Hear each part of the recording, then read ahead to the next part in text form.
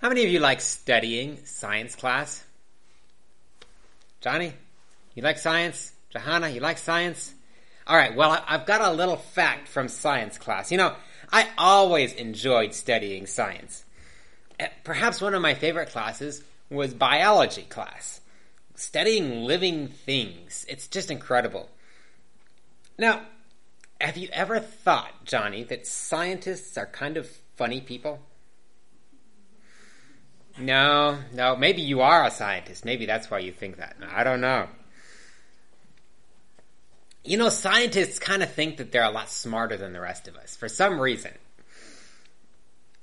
And of course, they always tell us things that are pretty hard to believe. Now, who can tell me what a fruit is? Anyone? Anything that has seeds in it. Anything that has seeds in it. There you go. I like that. Well, when I think of a fruit, I think of something that grows on a plant, right? Usually it's soft, usually it's sweet and juicy, and as Florence said, it has seeds in it. That's what makes it a fruit. Now, botanists are a particular type of scientist who study plants. Now, botanists will tell you that a fruit comes from the ovary of the plant. That's the little round part just under the blossom, just under the flower, and that's where a true fruit comes from that little ovary. Now, in culinary arts, we have a little bit of a different definition of fruit. Now, of course, cherries and blueberries and bananas, these are all fruits. We all agree these are fruits, but so are bean pods, so are corn kernels, so are tomatoes, and so is wheat. Wheat is also a fruit, according to a botanist. But there are some things that we've always called fruits that I'm told are not true fruits. Did you know that strawberries, pineapples, figs, apples, and pears are not true fruits? Did you know that? I didn't know that for a long time. I read that not long ago, and it blew my mind. An apple is not a fruit? Well, of course, it is a fruit in the food definition of fruits, but by the terms that a botanist uses, an apple doesn't come entirely from the little ovary under the flower. It's got fleshy parts of the fleshy part of the apple comes from other parts of the plant. Same with strawberries, same with the ones I mentioned. We call these false fruits, or some of the more modern term is an accessory fruit because it comes from other parts of the plant. Now, of course, it's a pretty technical difference. But if you want to be particular, if you want to go by the botanical definition, a strawberry pineapple upside down cake doesn't actually have any fruit in it. But chili beans and tomatoes might as well be called a fruit salad. Well, that's a bit of interesting trivia, I suppose. But what does this have to do with the Bible? I don't ever hear Jesus talking about false fruits. Well, maybe he did in a way, but he did warn us about false teachers, false teachings, and those who teach them. In Matthew 7, verses 15 through 20, which Jimmy just read for us, "Beware of false prophets who come to you in sheep's clothing, but inwardly are ravening wolves. You will know them." How? "By their fruits. Do men gather grapes of thorn bushes or figs of thistles? Even so, every good tree bears good fruit, but a bad tree bears bad fruit. A good tree cannot bear bad fruit, nor can a bad tree bear good fruit. Every tree that does not bear good fruit is cut down and thrown into the fire. Therefore, by their fruits you will know them." So my question for you today is, how can you tell the genuine from the fake? How can you tell the good from the bad? Last week we talked a lot about a subject that is very near and dear to my heart and to all of us as Christians, the subject of salvation. Justification by faith in Jesus Christ. Now, who can tell me, I told you last week, who can tell me what does justification mean? Just as if I'd never sinned. There you go. Someone was listening. Thank you. Just as if I had never sinned. Now, that's the central theme of the Bible, is the gospel. God's love for you and me. Jesus' death on the cross. It opens up the door of salvation for you and me. Now, just to review, just a minute. Why do I need to be saved? What's so bad about our situation here? We talked about this last week. This is just a very quick review. It's a matter of this horrible thing that we call sin. Sin, or evil. It's our choice to go contrary to God's will, to break his law. And that choice has led us into a completely and utterly hopeless condition. We face nothing but certain death. And the Bible speaks of a judgment day in which every man, woman, and child will receive the just rewards of his or her deeds. So sin has made this huge rift between mankind and God. What we need is reconciliation. We need someone to bridge the gap because we cannot do it ourselves. What hope do we have? Who gives us hope? Jesus Christ. The only hope we have in our condition is through Jesus Christ. Isn't there a verse in the Bible somewhere that says God was in Christ reconciling himself to the world? Isn't there a verse in the Bible that says that somewhere? Who can tell me where that verse is? We have this idea. A lot of us, and myself included, have had this idea before, that God the Father sits up stoically, perhaps in heaven, angry with sin and sinners, and that Christ's sacrifice somehow appeases God's wrath and makes God love us again. Have you ever kind of had that idea or that concept? You don't have to raise your hand. Nothing could be further from the truth. God so loved the world that he gave his only begotten Son. And what about that verse I asked you about a minute ago? No, none of you caught it. Or if you did, you didn't say you did. God was in Christ reconciling himself to the world. Where's that verse? 2 Corinthians 5:19. God was in Christ reconciling the world to himself. I quoted it wrong. God did not reconcile himself to the world. God does not become reconciled to sin by the death of Jesus. God reconciles the world to himself by the eradication of sin. Jesus did not come in order to make God love us. Jesus came because God loved us. And through his grace, Christ brings us back to God.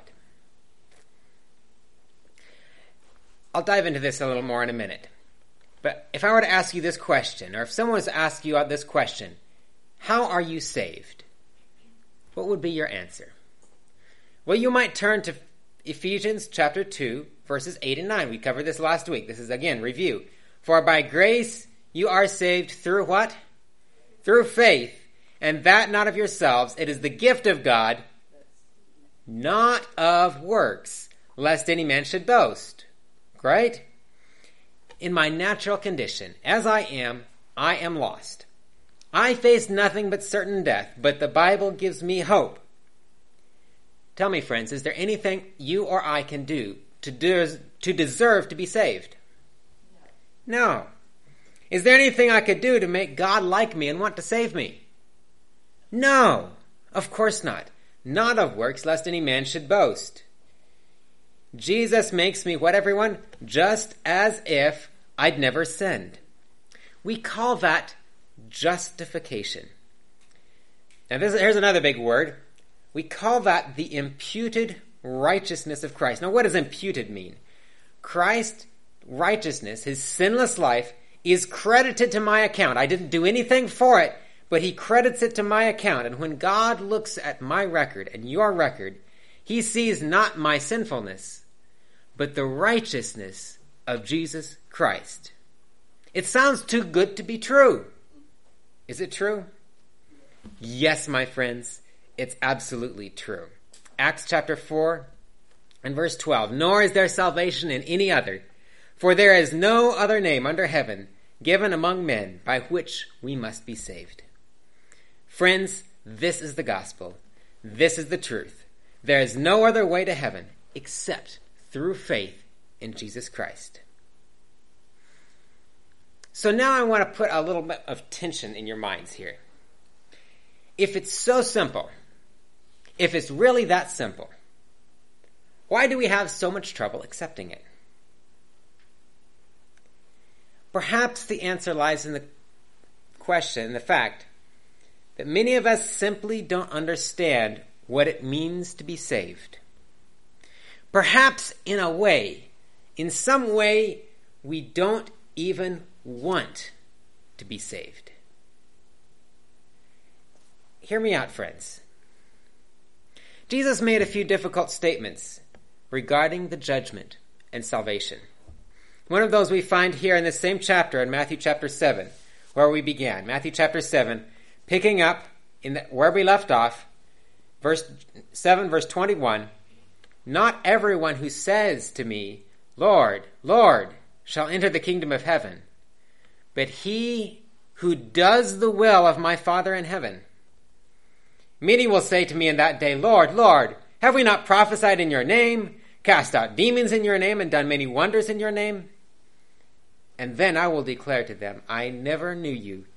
Depart from me, you who practice lawlessness. Wow, I thought we were just talking about grace. Aren't we saved by faith? Now, how do we all of a sudden start talking about works of the law and lawlessness? And people who, get this, friends, there's going to be people who come to the judgment, who come to the very end and are surprised. They thought that they were in the right camp. They were saying Jesus' name. And they come to the very end. And the Lord says, I never knew you. That's a solemn, sobering thought, friends. And that thought is a thought that has troubled Christians for millennia. If we're saved by faith, why do we have all of this about lawlessness? Are we saved by faith? Yes, friends, we are saved by faith. But just like there can be true fruits and false fruits in that little example I gave at the beginning, the Bible teaches that we can have a false kind of faith. A kind of faith that's not a saving faith. Nowhere is this more clear than in the epistle of James. Turn with me to James chapter 2. We'll take a few verses from there. James chapter 2 and in verse 19. You believe that there is one God, you do well. Even the demons believe and tremble. Devils believe? Really? Of course they do. Demons are fallen angels. They were with God in heaven. Do you think there's a demon in this earth that doesn't believe God exists? No, of course not. Satan himself, he's not denying that God exists. Do you believe that God exists? Of course. Is that enough to save you, to simply believe in the fact? No, my friends. That is the point that James is making here. Verse 20. Do you know, O foolish man, that faith without works is dead? Was not Abraham our father justified by works when he offered Isaac his son on the altar? Do you see that faith was working together with his works, and by works faith was made perfect? And the scripture was fulfilled, which says, Abraham believed God, and it was accounted, some translations say imputed to him, accounted to him for righteousness. And he was called the friend of God. You see then that a man is justified by works and not by faith only. Wow, if that doesn't blow your mind. Paul says we're saved by faith, not by works, and James says you're justified by works and not by faith only. So how do you reconcile these two things? Does Paul and James teach two different gospels? If one is right, well, the other one must be wrong, right? This discussion has plagued Christians for millennia. It's still at the heart of some of the most heated debates within Christendom, and dare I say, even within Adventism. Friends, the answer to this dilemma between faith and works, between law and grace, is found in an understanding of the nature and the purpose of the gospel. The purpose of Jesus' mission to this earth. Turn with me to Matthew chapter 1. Let's go back to the beginning. The very beginning of the New Testament, Matthew chapter 1. This is the story of the birth of Jesus. The angel is explaining to Joseph the purpose of this child's mission. Matthew chapter 1, verse 21. And she, Mary, will bring forth a son, and you shall call his name Jesus. Catch these last few words. You shall call his name Jesus, for he will save his people from their sins.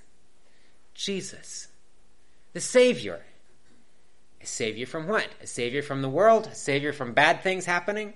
A Savior from judgment? A Savior from their sins.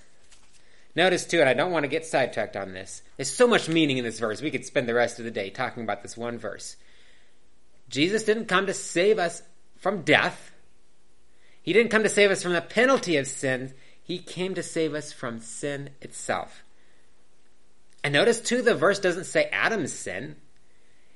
It's plural in the sense of sins. That is, and it's possessive in the sense that it is our sins, not someone else's sins, but our own sins. Paul says in Romans, but God demonstrates his love toward us in that while we were still sinners, Christ died for us. The implication, of course, is that we were sinners. But what are we now? Does Jesus save and still leave us in the same condition as we were before we were saved? I'm going to give you a lot of verses. You can turn with me or write them down if you want. 1 Corinthians 6, 9 through 11. 1 Corinthians 6, 9 through 11. Do you know that the unrighteous will not inherit the kingdom of God? Do not be deceived. Neither fornicators, idolaters, adulterers, homosexuals, or sodomites, or thieves, or covetous, or drunkards, or revilers, or extortioners will inherit the kingdom of God. Now, all of these things, it's said in a negative sense, but all of these things are a matter of breaking God's law. So those who break God's law will not inherit the kingdom of God, it says. And such were some of you. But you are washed. You are sanctified. You are justified in the name of the Lord Jesus and by the Spirit of our God.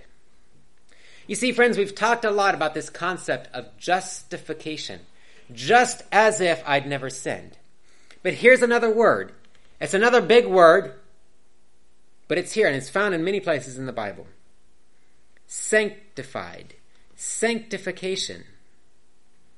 In justification, God's word declares you and me to be righteous. Christ imputes his righteousness to you and me. It's credited to our account. In sanctification, Christ actually makes us righteous. His word works a change in our hearts. In sanctification, Christ's righteousness is imparted. I'm using big words here, and if you've never heard these words before, go home and look them up, study it. I'm giving you some homework now. Imputed, imparted. Justification, sanctification. In sanctification, Christ is actually making us righteous. We call it a change of heart. Justification happens in a moment. Sanctification is a process. It's a continual process. I like to look at it as a relationship. It's not something that happened in the past, as justification, perhaps. Nor is it something, and a lot of people will get off on this, nor is sanctification something that we look forward to in the future. Sanctification is something that I have experienced in the past, that I continue to experience now, and will continue to experience in the future. It's a relationship. Ezekiel chapter 36. gives us a picture of the kind of sanctification that God has in store for us. And this is Old Testament even. Ezekiel 36, starting in verse 25. God is speaking here. Then I will sprinkle clean water on you, and you shall be clean. That's justification. I will cleanse you from all your filthiness and from all your idols. Again, that's still justification, okay? Verse 26. I will give you a new heart and put a new spirit within you. I will take the heart of stone out of your flesh and give you a heart of flesh. And I will put my spirit within you and cause you to walk in my statutes, and you will keep my judgments and do them. Friends, this is exactly what Jesus described to Nicodemus. In that same chapter where we have that well-known verse, the most well-known verse in all the Bible, John chapter 3, Jesus also says, you must be born again. See, so many people have a misconception of what it means to be a Christian. On the one hand, some people have the idea that Christianity is about behavior modification. If I just keep trying, if I just try harder, if I just keep enough rules, then you'll go to heaven. Okay? On the other hand, there are people who see Christianity as a free pass to do whatever I jolly well want to do. But friends, Christianity is neither one of those things. Both of those extremes entirely miss the point. The beauty of the gospel is found right here in Ezekiel 36. The beauty of the gospel is a changed heart and a changed life. It's not about, I've got to give up sin. It's about, praise God. He has come to deliver me and you from the power of sin. Sin no longer has to have a stranglehold on your life. Sin does not do anything for you. You do not want sin. God does not want sin to reign in your life. Jesus, our Savior, came not to save us in our sins, but to save us from our sins. When I look to Jesus, when I see what Jesus has done for me on the cross, the blood he shed and the love he gave, my heart is broken. The Holy Spirit touches my heart, and Christ's blood forgives my sin. I get a clean slate, a new start. But more than that, I receive a new heart. In that moment, I am justified. And at that moment, I begin a new walk with Jesus. I begin the experience of sanctification. Sanctification isn't an event. It doesn't happen at one point in time. It's a relationship that spans the entire course of your life. Friends, how do you know? How do you know if the experience that you have is the real deal? How do you know if it's a real fruit or if it's a false fruit? Jesus gives us a very simple illustration in John chapter 15. He says to his disciples in John 15, starting in verse 4, "Abide in me, and I in you. As the branch cannot bear fruit of itself, except it abides in the vine, neither can you, except you abide in me. I am the vine, you are the branches. He who abides in me, and I in him, bears much fruit, for without me ye can do nothing." How do we know if our faith is genuine? How do we know if our faith is of the kind that can save by God's grace, that can grasp hold of Christ's salvation? Or if it is simply a false faith, as those to whom Christ said, "I never knew you. even though we say, Lord, Lord? Friends, the answer is found in the fruit. In Galatians 5, we read two different lists of two different types of fruit. We don't like the first list very well. Galatians 5:19 through 21, I'll paraphrase. Fruits of sin, fruits of impurity, fruits of selfishness, fruits of hatred, jealousy, and anger. These are the fruits of our natural and carnal heart. And these are the fruits that lead to death. In contrast, Paul describes the fruit of the Spirit. Galatians 5:22 through 24. But the fruit of the Spirit is love, joy, peace, long-suffering, kindness, goodness, faithfulness, gentleness, and self-control. Against such there is no law. And he goes on to say, those who are Christ's have crucified the flesh with its passions and desires. If we live in the Spirit, let us also walk in the Spirit. Friends, I ask you today, I don't ask you to stare at yourself, but I want you to glance at yourself and ask yourself this question: what kind of fruit is my life bearing? Don't look around. Don't look at anyone else. Just glance at yourself. Is my life bearing the fruit of the Spirit? Or do I see in my life the fruit of my own selfishness? Am I keeping God's law? Or am I living in sin? If the answer to this question is selfishness and sin, then what is the solution? What do I need to do? Do I need to try a little bit harder to be a little more Christ-like? Do I need to focus more time and energy on my fruit bearing? No, my friend. Go back to John chapter 15. Abide in me. We are only branches. If we're not bearing fruit, it's not a problem with the fruit. It's a problem with the root. It's a problem with that connection with Jesus Christ. Friends, so often we find ourselves in this cycle, and I'm speaking of myself. I did it again. I failed again. I'm not bearing fruit.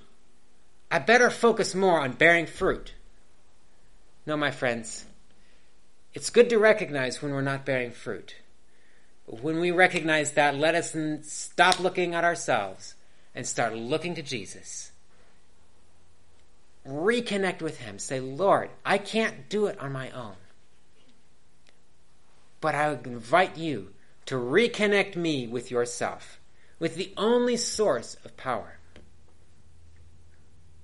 Friend, look to Jesus. Believe him and trust him more. If your life isn't where you want it to be, just trust him more. Throw your life into his arms until your life and your will are lost in his will. And my friends, he will transform your life into his image. Friends, if you believe him, if you trust him, you can and you will have this experience. Friends, you'll never get to the place where you feel like you're perfect. Because the closer you come to Jesus, the more you realize your own imperfections. But don't look at yourself. Keep looking at him. Keep abiding in him, and let your life bear the fruit of the Holy Spirit. Then and only then, we will have no need to fear the judgment. In Philippians chapter 3, verses 7 through 9, but what things were gained to me, these I have counted loss for Christ. Yet indeed I also count all things loss for the excellency of the knowledge of Christ Jesus, my Lord, for whom I have suffered the loss of all things, and count them as rubbish, that I may gain Christ, and be found in him, not having my own righteousness, which is from the law, but that which is through faith in Christ, the righteousness which is from God by faith. Friend, do you desire to have this experience today and each and every day of your lives? Do you look at your life and you see in your life that I'm not bearing the fruit of the Spirit? Maybe I am sometimes, but not consistently. Friend, look to Jesus. Let him cover your life with his life. Let him surround you with his love. Be lost in him, and you will bear fruit. O loving Father in heaven, Lord, thank you. How can we thank you enough for your love and your gift, sending your Son, Jesus Christ, to come all the way to this earth? But thank you just as much for your gift of grace, your grace and power that brings us out of that life of sin and all the way back to you. Lord, help us to experience this grace, this power in our lives today and each and every day is our prayer in Jesus' name.